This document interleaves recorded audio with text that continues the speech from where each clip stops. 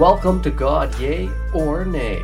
I'm your host, Noor Kidwai. I'm here to find out how we grow, transform, and become our best selves, how we create meaning in our lives. Come join me on my journey.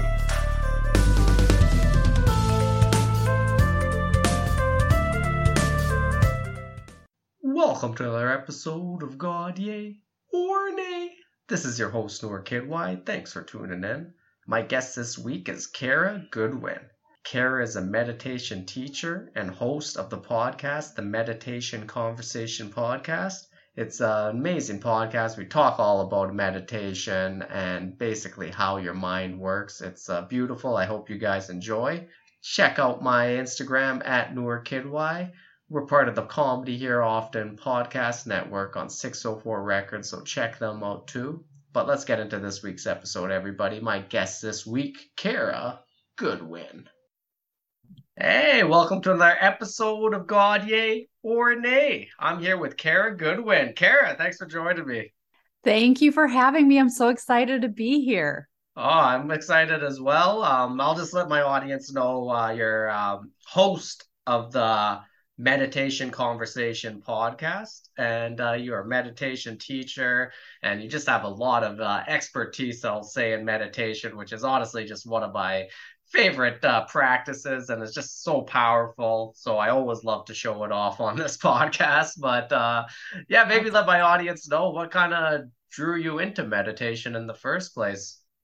Yeah, well, I kind of fell into it more out of necessity than I've always been very curious about meditation. It was one of those things like if I came across an article on meditation or it was mentioned in a book or something, it was like, I got to get me some of that. It always seemed like this like key thing for people, but I had tried it, several times and I just didn't really feel anything. I didn't feel like I was getting anything out of it. I didn't really know what I was doing. And I was very, very busy. So it was kind of like, well, I'll figure that out one of these days. But so it was kind of like this interest in it, but like not able to really commit to it. And then a few years ago, I just had a series of calamities really in my personal life where, just like starting from May until like the end of November, I just had like a close family members who passed away or had major accidents that kept them in the hospital for a long time, or our dog died. We had like people having like major surgeries. Like my stepdad had a surgery on his brain stem, and it was kind of like, well, what is happening that he needs this? And then, he's going to be able to walk and so on. And it culminated in so it kind of started with the death of my sister-in-law.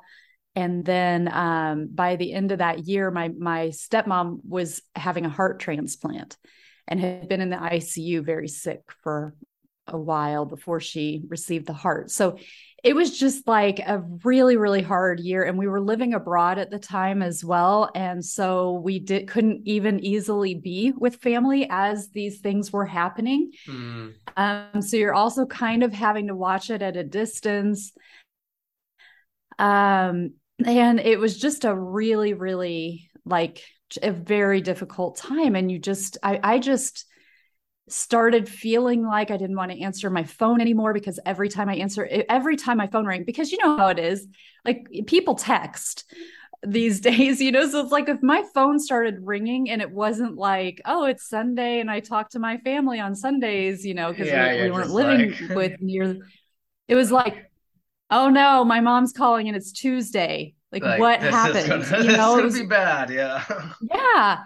And it always was too. It was always like, oh, good, my dad's calling. It was like, nope, my dad's calling on Tuesday at, 4 p.m. And that is not a good sign. But anyway, so through all of that, I just really felt like, okay, meditation has been something that I've been drawn to.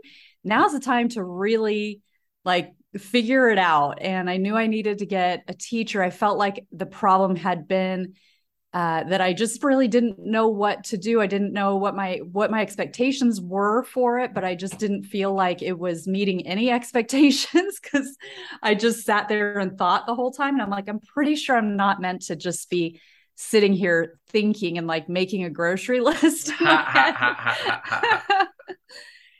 And so yeah, it was really out of necessity. So then I recognized that I needed a teacher. And it was one of those things, they say like when the student is ready, the teacher will come. And Mm-hmm.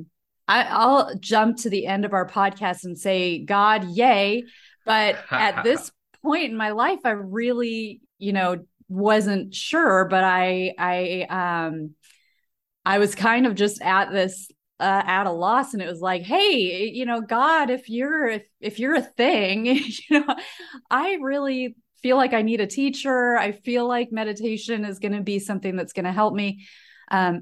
So if you're around, be a pal, and help point me in the right direction.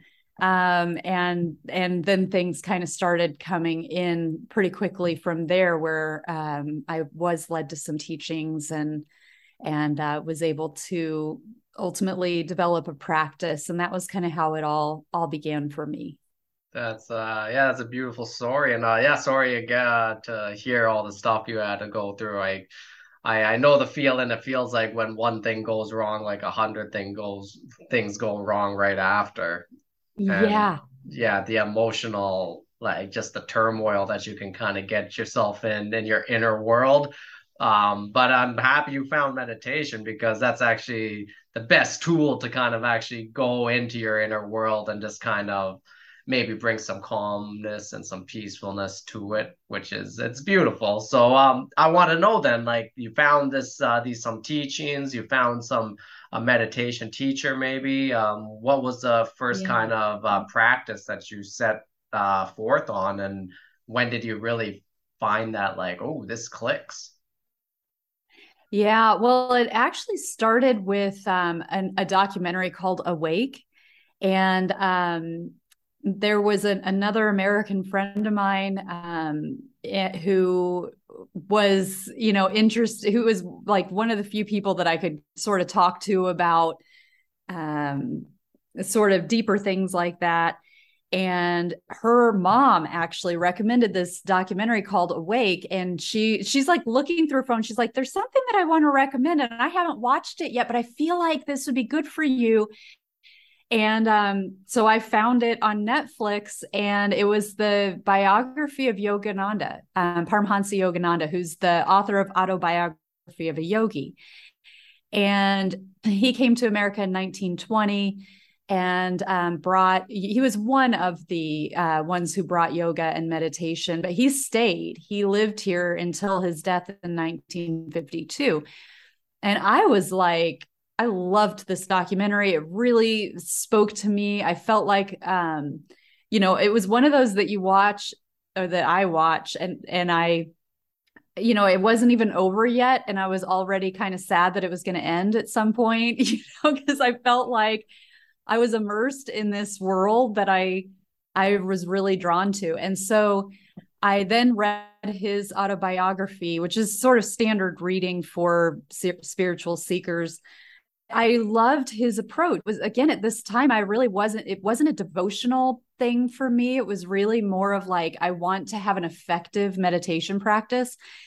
And his style was he called it like the science of yoga and meditation. And it was very much about like the specific techniques and practices that will help you still the mind. And there's a lot of philosophy behind it. And he was very devotional as well, but it was a good place for me to start because of it was very practical.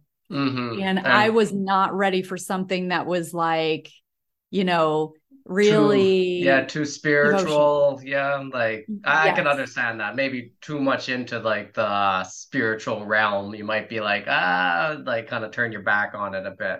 Yes. And it was, I mean, the deeper I went into it, the organization that I learned his methods from, It was a very like guru based, with him as the guru, even though he's not in the body anymore. That served me for a time, but it was ultimately, something that I needed to step away from. And but it took me a while, because they were a devotional, they are a devotional organization, and it was very much like there was sort of a worship of Yogananda as well, and I never I kind of struggled with that. That was kind of the last piece to come in, was the devotional aspect. Um, and yeah, ultimately I found that I had to keep moving on my path. But I benefited greatly from the techniques that I learned there, for sure. And do you have like one technique you kind of stick to, or do you kind of go from different techniques? I kind of have my foundational technique, and that's what I teach as well. And because I lead a lot of meditations, and I like to use that sort of formula to like work through, starting with relaxation and then working on concentration. And there are techniques for each phase, and then the last phase being an expansion phase, where we're kind of just in the essence of like a nice steady vibration.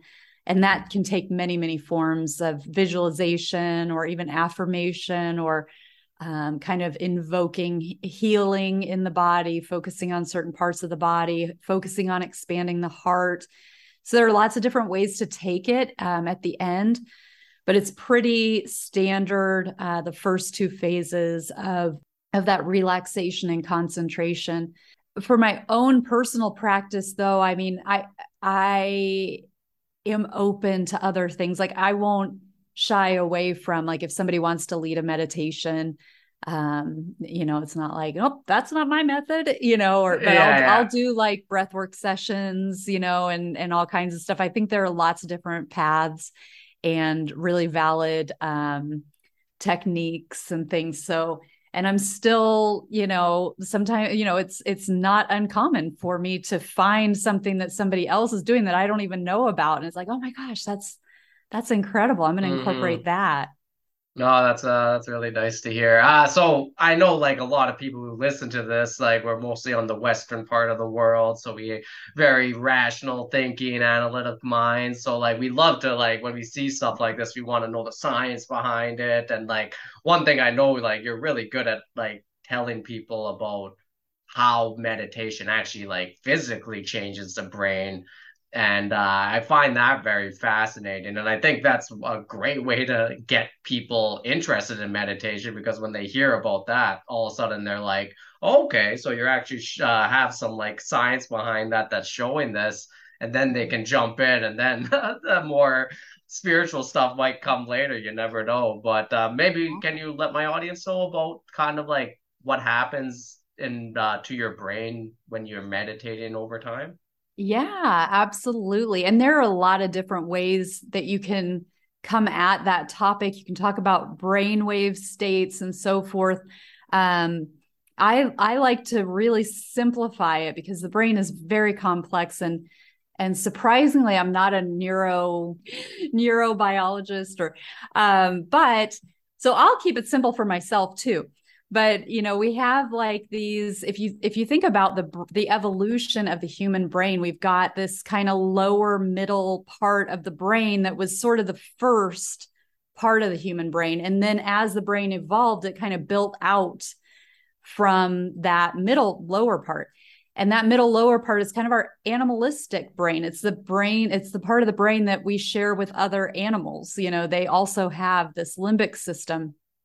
And so it's like really more of a survival part of us. It's the where our the survival things of like fear, those protective things, fear, anger, those sort of what we might associate with like lower, kind of like our least enjoyable Mm-hmm. states of mind. Mm-hmm. When we're experiencing those, if you were in like an MRI and they were imaging your brain, it would be that limbic area that is lit up if you're angry or fearful.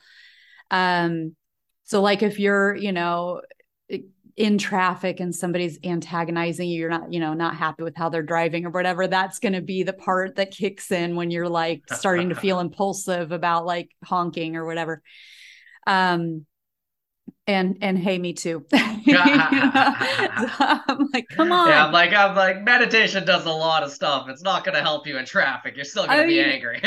yeah, I mean, it can help. Like, I'm not as triggered, but I still like that's still a hard one for me when I'm like, come on, what are we doing here? Um, but then we have like, if you think again about the evolution of the brain, the newer parts of the brain are those outer parts, and so we get the front of the forehead, which is that prefrontal cortex, which is kind of right behind the brow plate there. And this is also where like our pineal gland is, and the third eye.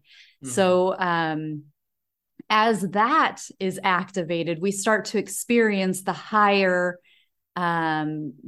states that are the more evolved states, like our executive decision making, our creativity, our altruism, the sense of connection.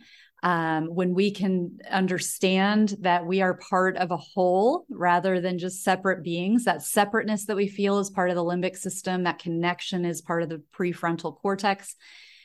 So, very simply and reduced, these two centers don't really, they're not dominant at the same time. One is dominant or the other is.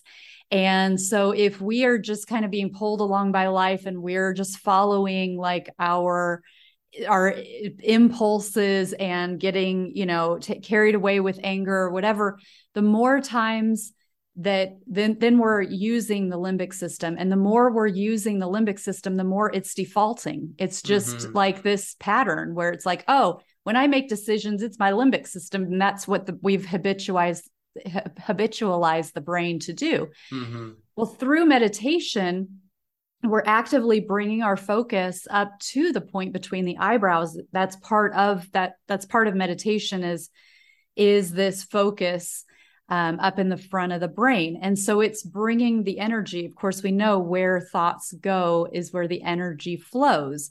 So if Mhm. we're just aware with the stillness of that point between the eyebrows, we're letting the energy flow up and flood the prefrontal cortex.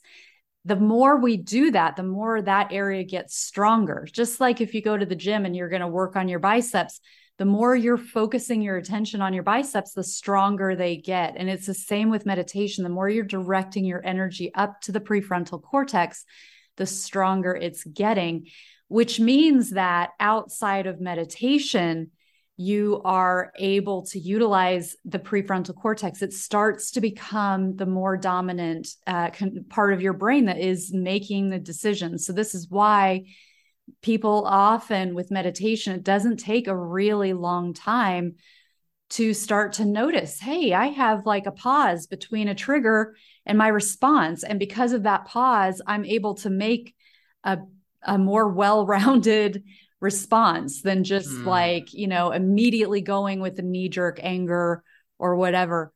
That's kind of the low hanging fruit of meditation. There are studies that show I think it's within 8 weeks of practicing for 12 to 15 minutes a day, they through imaging they start to see a thickening of the prefrontal cortex, Oh which is wow. real, so they can see with imaging that it's stronger. Mhm.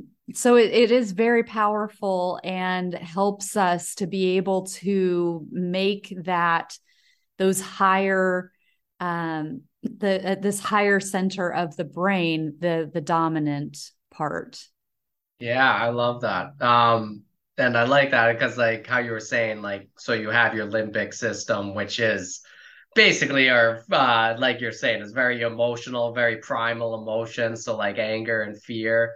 And I love how when you start working on your prefrontal cortex, yeah, which is what you're doing during meditation, and it thickens, it gives you that option to choose, like, not to go down that rabbit hole of what the limbic system is. Because when you are going down that limbic system response, it's very unconscious, and you Yeah. don't, like, you're not acting consciously of what you're doing. And that's where you make the worst mistakes of your life, right?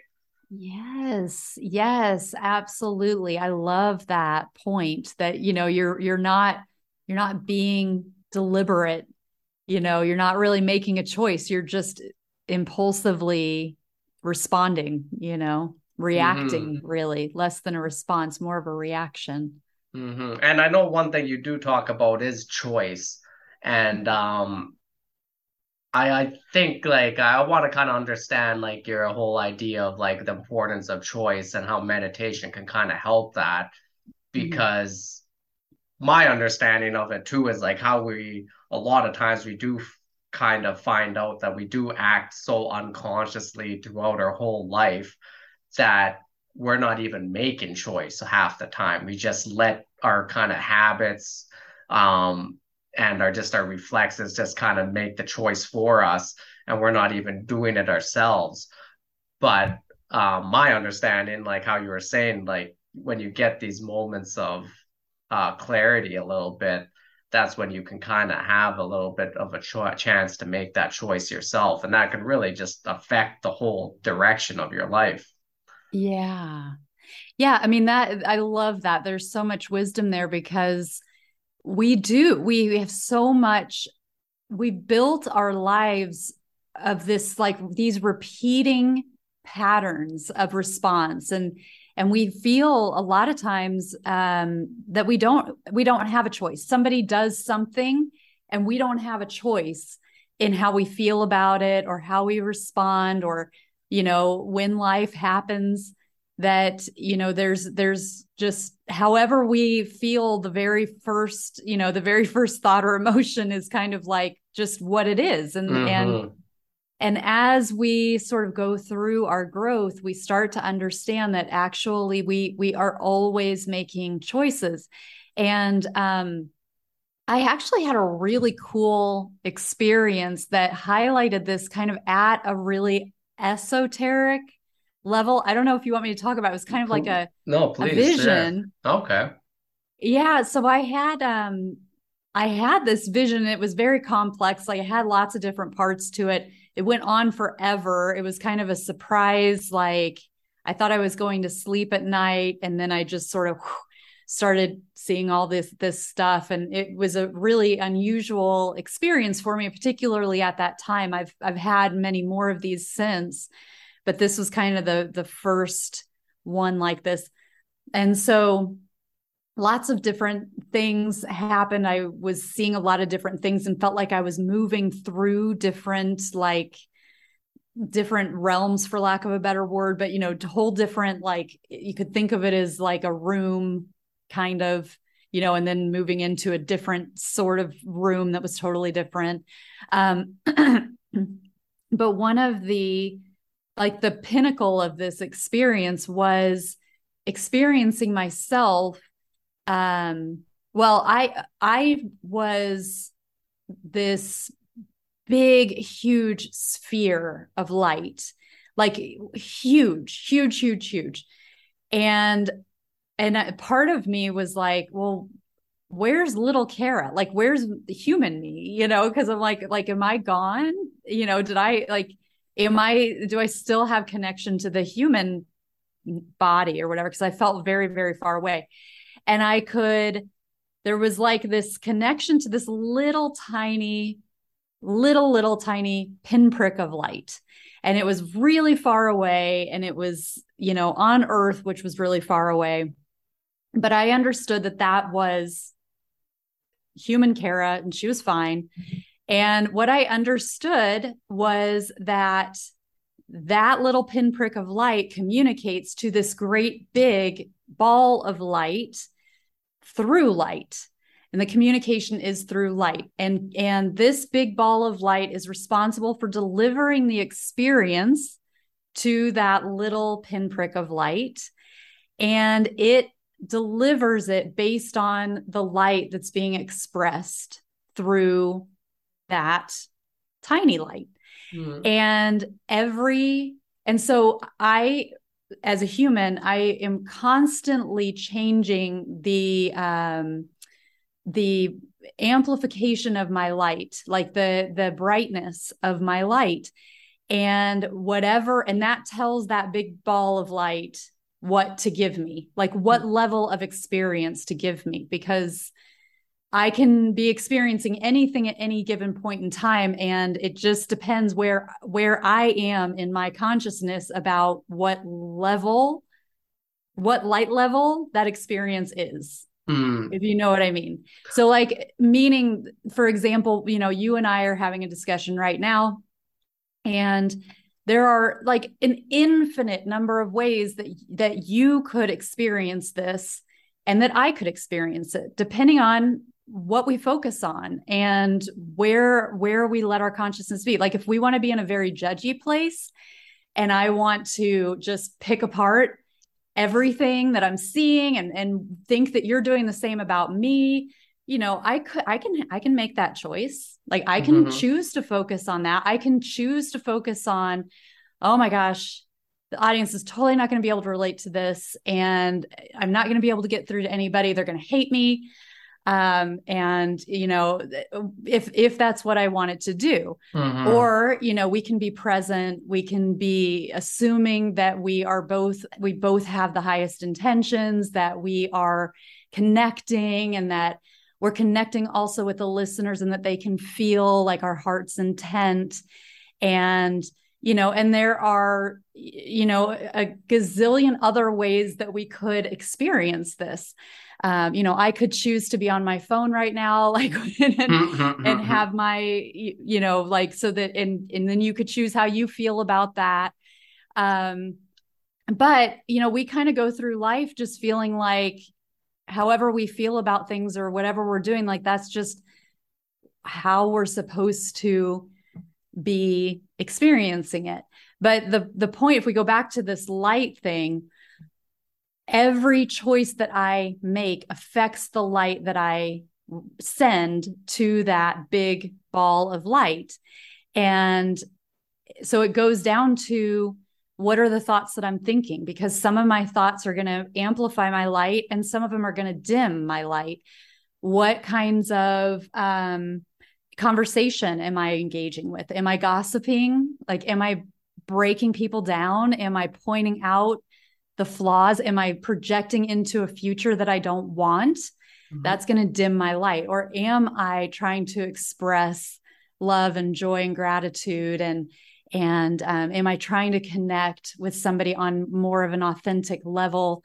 That's going to amplify my light. And it comes down to, what kind of music am I listening to? And if I want to listen to kind of heavy music that makes me feel angry or, aggressive, that's going to have an effect on my light, versus if I'm, listening to classical music or something that is more uplifting. The other thing that I want to make clear is there's no judgment. So this light is neutral. It's not sitting there like, oh no, look, what happened to her light? Oh my goodness. It's just like, it's just delivering like what you're asking for in terms of, we can think of this as frequency. It was the way that it came through to me was as light. Light is frequency. It has frequency, but some people talk about it in terms of frequency, and that is compatible, but it's just a different way to talk about it. Or vibration, a high vibration. And again, like, light waves have vibration, so, and frequency. So it's all the same. But the point just being that it's like, if you are having an off day, it is what it is. Nobody's there going like, oh gosh, not again. God, are they ever going to get it right? It's just okay, that's where you are right now. So that's the level that you're going to get.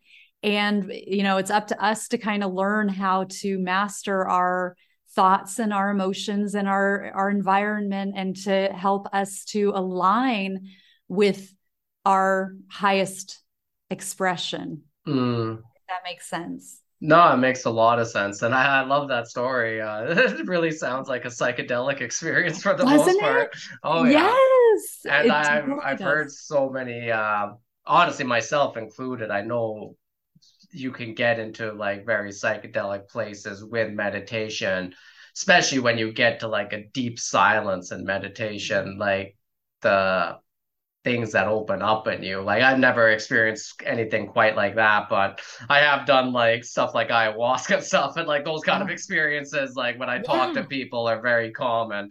But Yeah. I do know like when you get into these deeper experiences, like sometimes you open up just like channels of energy in your body. Like I've felt it like where I've just had energy just start shooting up throughout my whole body, and you're just like, where the fuck did that come from? Like, and like, so I completely understand that. One thing you did say, like when you're talking about like we choose how we think, we choose how we talk, we choose how we treat other people.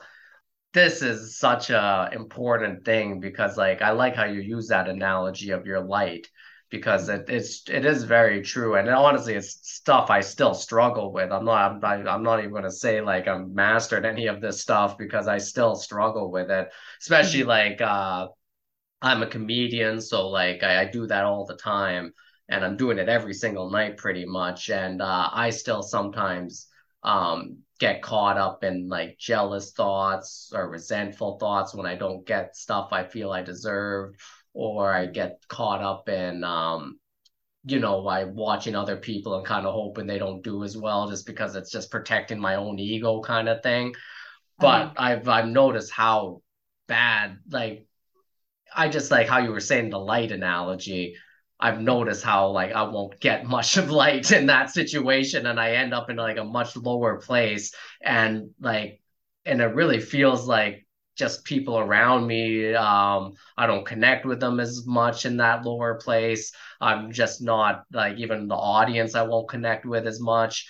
But like I notice when I do, when I'm a lot more encouraging, which I know is like part of my true nature. I've done this my whole life with people and coming up in comedy. I love to encourage people. I love to encourage young comedians and help them get better and stuff. So when I'm acting out of that, I notice that like that light analogy, like you're saying, I'm lit up a lot more. And then I go on stage and I connect with the audience a lot more. And it's like it's a deeper connection. And I feel so much more energetic, and because of that. And it's very true. Like none of that's easy. And there's like you said, this is something we work at over time. Like you can't, when you're in a bad spot and you might be like, oh fuck, I'm so judgy today and stuff like that. Like it's not as easy to be like, oh, stop being judgy. It just doesn't work like that.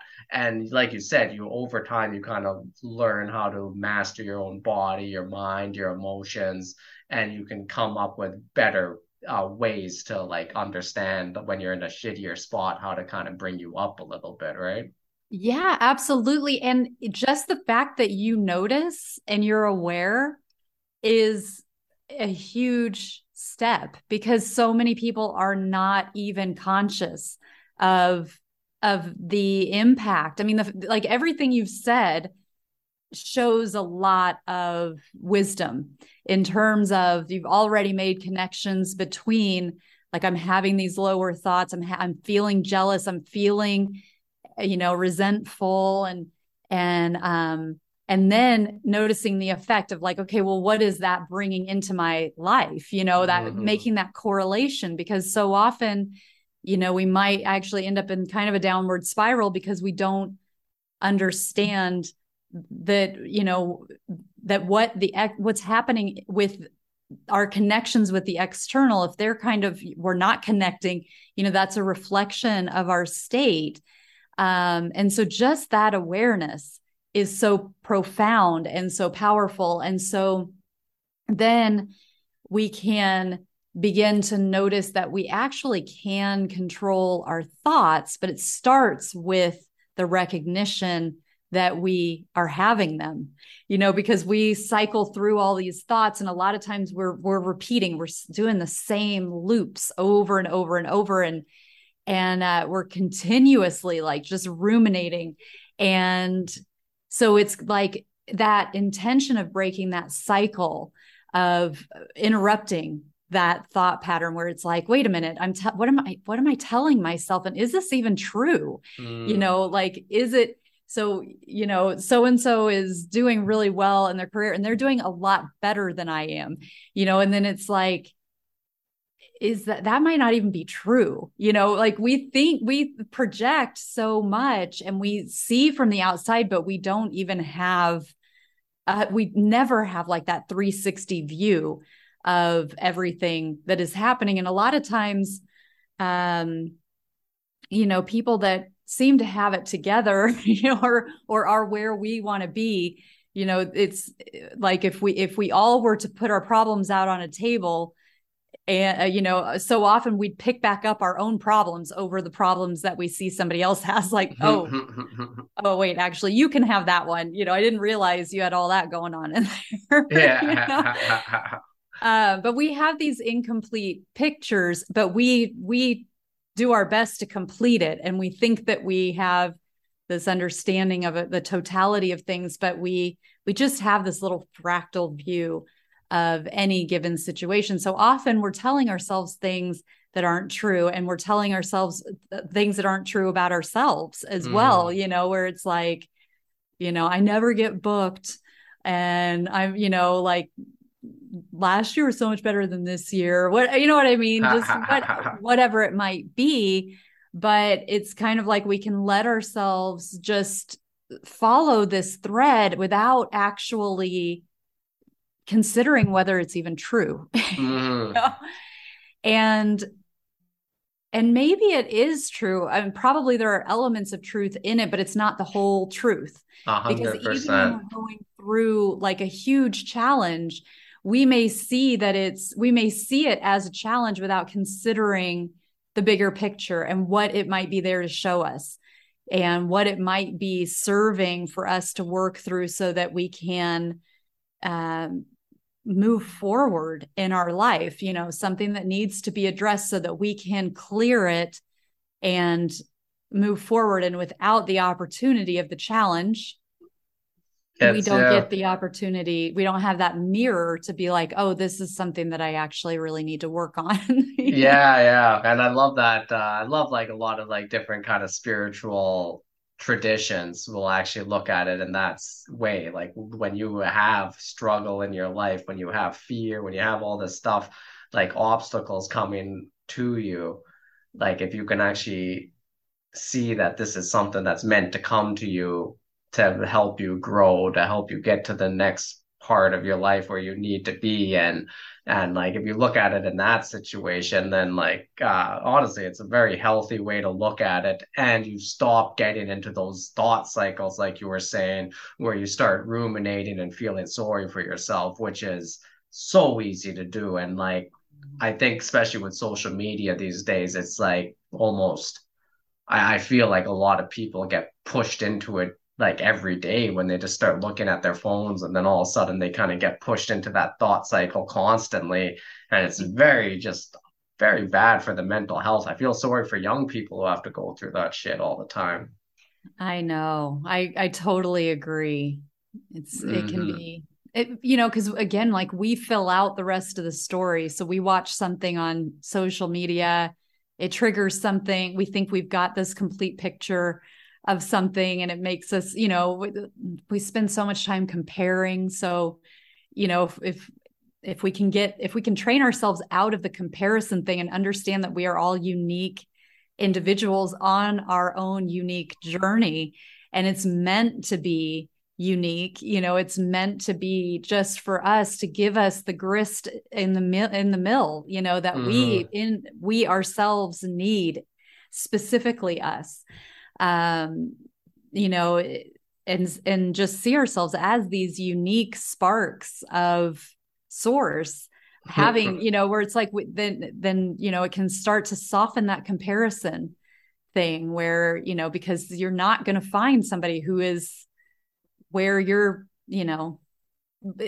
who's on par with exactly where you are, because you're Hmm. you, you know? Yeah, and like I like how you said that it kind of softens that comparison. Like when we go back to how we were talking about the limbic brain, when you're operating out of that, everyone's so separate, and you just really have that like because you're in a fear response, right? So you're like Yeah.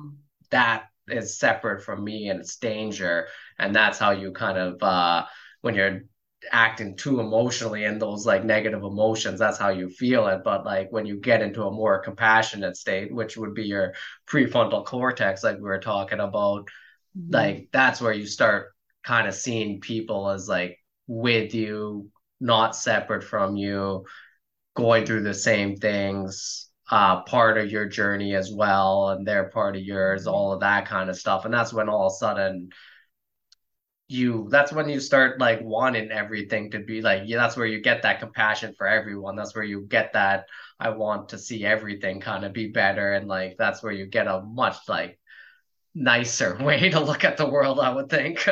Yeah, yeah. I mean, I love the expression, the rising tide raises all boats, right? So it's kind of like if you're looking at somebody's success who may seem that they're like a little bit in front of you, ahead of where you are, it's like, well, if you can see it as like their success is helping to lift your Hmm. success. So if you look at it from a comedy perspective, maybe there's somebody I know you're in Canada. I'm not sure. In Toronto, yeah. Toronto. Okay. So maybe, there are local Toronto comedians and, you want to be like the big dog there, but there's another rising star, who maybe feels like they're slightly ahead of you, but it's like, wow, if that person can really light things up in Toronto and for comedy, it's like, what does that do for everybody there? Like it turns all of the attention to Toronto. So it's like, yes, do it for us. Like Hmm. I'll do my best too. But if we're all doing well, we're all drawing the attention. I mean, I feel like comedy also is one of those things that has, I think of like Saturday Night Live, for example, and there are like heydays, like I mean, for me, like I was a 90s girl, so like David Spade and Chris Farley and Adam Sandler, like for me, that was like the pinnacle. Um, of Saturday Night Live. There are other generations like No Chevy Chase and others with Amy Poehler, whatever. But for me, like that was like the height. But it's like when I feel like that was drawing a lot of attention to the whole show. The whole and comedy across the board was very, very strong, so it's kind of Hmm. like people have in mind like what do we do? Oh, let's put a comedy a No, stand-up that's thing on, you know what I mean? Because it's just like everybody's sort of collectively in that space of adoring comedy, hmm no, that's I a think. perfect way to say it, and that's honestly exactly how it works when you get a scene happening because there's a lot of good comics around, like the Mhm. whole scene benefits from it, and because of that, you get a lot of new comics popping up too because they kind of get a bunch of Inspiration. opportunities and inspiration, all of that stuff kind of Mhm. pops from it. So it is like yeah, I love that. All right, I want to get back into like meditation a bit here. One thing like so we were talking about like how we were like rationally scientifically looking at meditation, and then once you get into a practice like you were even gave that like experience you had with the light and like how kind of out there that experience was. I want to kind of know like I want to kind of know what your idea of like energy has kind of been like shifted like since you started meditating, because I know myself personally like when I first started meditating, getting into yoga, doing a lot of spiritual stuff, and I used to make a lot of jokes about it on stage about like spirituality and energy and just like Mhm. just making like silly jokes about it, and I still do those jokes because I find them funny. Uh-huh. But I'm not gonna lie, like the more I get into meditation, maybe psychedelics, breath work. I start looking at the energies in my body and like I start connecting to a lot of different energies. And it seems like you yourself have a much like stronger connection. I just kind of want to know what your idea of like energy has changed like over the years. What an insightful question. I love that. So I mean, it took me a while to be able to like, I mean, I always have accepted energy, that meditation works with energy and I have energy and so forth. But it took me a while to be able to kind of perceive it in more beyond the mind. There's like Mm, this intellectual component where it's like, yes, I guess so, and like I kind of get what it is, but and I actually do energy healing work. And so like that has helped me to be able to strengthen my perception of it and my experience with it. Um, but it's so closely connected with like what you're talking about with the breath. The breath can be an amazing way for us to begin to even invite more energy into the body through that. Like, I can see you taking deep breaths now mm, as I mm, mm, mm. remember like that we want to like bring that energy. And so when we're bringing like doing deliberate, like deep breaths, that helps to bring in more energy. But we have the physical body, which is very easy for all of us to accept because we can see it, we can, interact with it. It's dense, it's like right there for all of us to, it's a very easy tool for us to get around and interact with each other. But then we have these, like thoughts. It's like, well, thoughts are not tangible. But that would be an example of an energy because it's not tangible, but it is something that we all experience. Emotions, likewise. It's like you're not going to be able to hold, an emotion in your hand, but we all experience it. Like we Mhm. understand that we have this, even though we can't see them, and they're not like solid. But our body is made up of energy, and so there are a lot of different ways that we express them.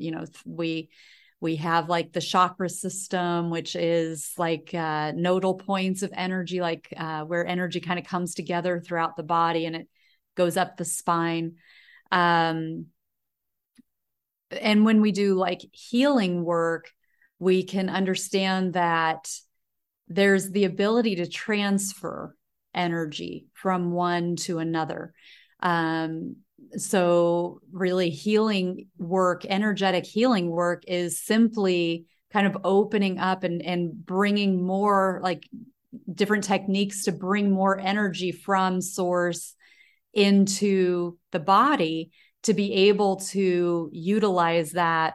And I'm thinking about this from hands-on healing, but of course there are other ways that we heal energetically without even having to touch somebody, Mm. because we start to work with things in more of a quantum way that doesn't require time and space. And so, but it's really this transference of like, okay, if we can make ourselves conduits where we know how to bring in more energy, and then we can move that energy into the heart and out through the hands and direct it, then we can start to affect other people, um, not only sending but also picking up, learning how to kind of read where energy wants to go and where energy is needed. And yeah, I mean, gosh, you can take the energy conversation so many different ways. Like the planet is energy too.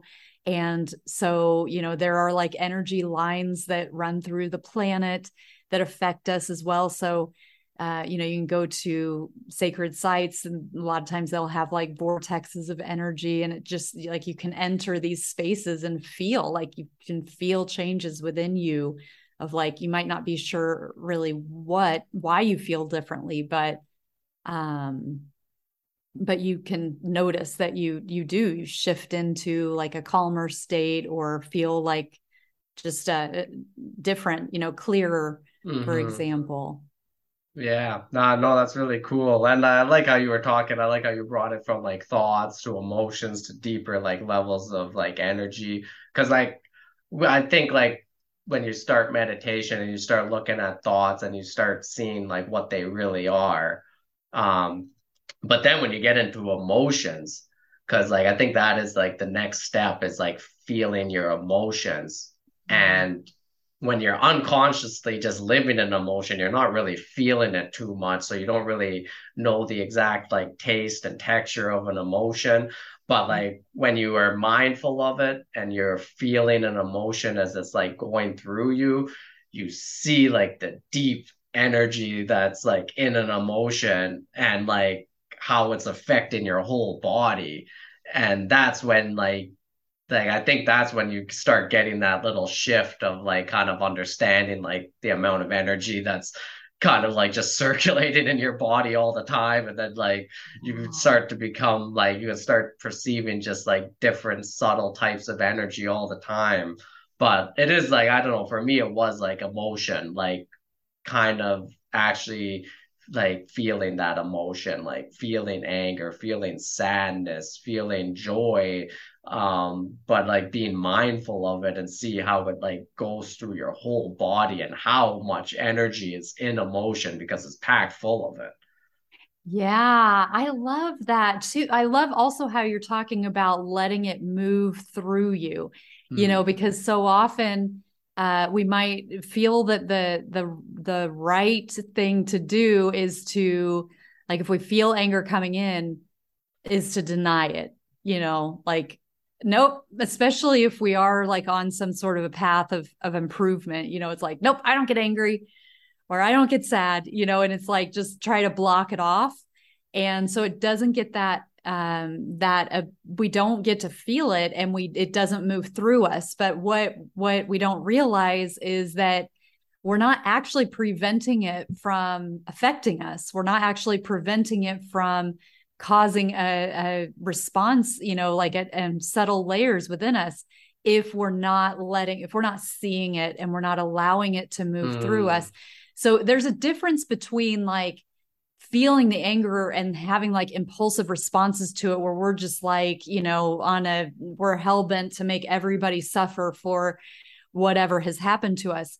But it's feeling it, and exactly like you're saying, like, okay, I feel angry, and you don't have to do anything, it's like it doesn't warrant a response necessarily, but it is important to recognize it and to feel it, and to, I love how you're talking about just feel what it's doing to your body. But our emotions are temporary.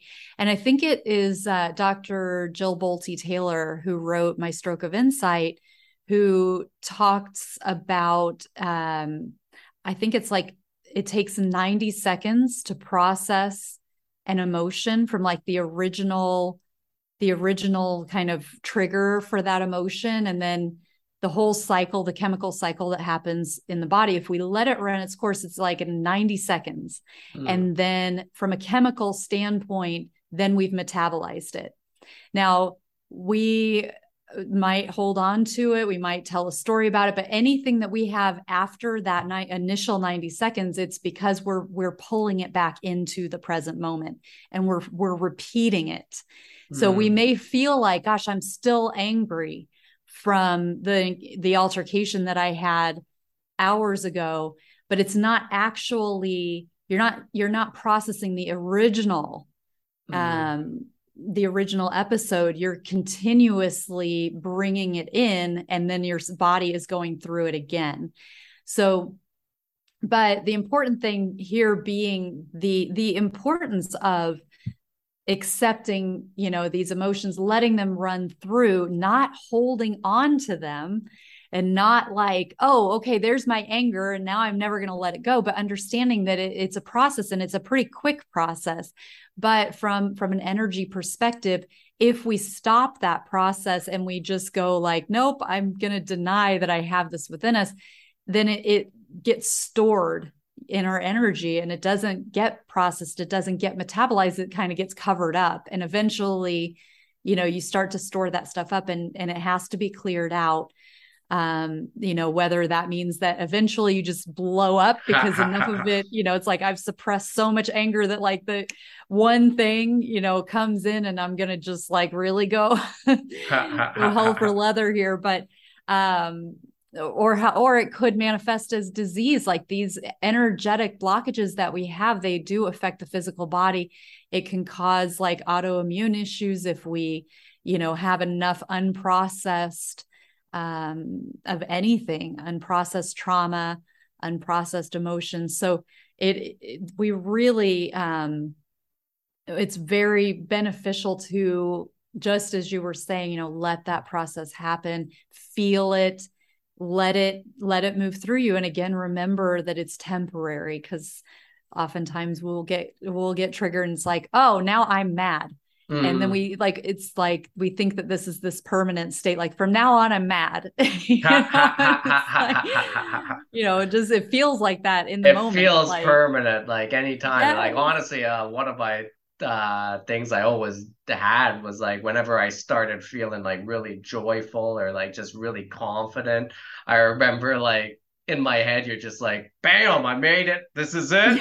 This is forever. And you're like, I don't have to worry about anything anymore. But like, it's even like recognizing like those are like everything's temporary. So it's like, let it be, let it pass and enjoy it. Or like, you don't even need to enjoy it if it's one you're not like an anger or something, but let it be and let it pass. Because I love how you're saying like, you're going, if you don't let it pass, you're gonna store it in your body, you're repressing it. So that, I love how like now Western medicine's even like kind of like understanding this now, the links between emotion and disease are starting to come out. There's so many studies now, and it's like a whole new way of looking at medicine now. It's unreal, and it's just such a beautiful thing to see kind of popping up in Western society now.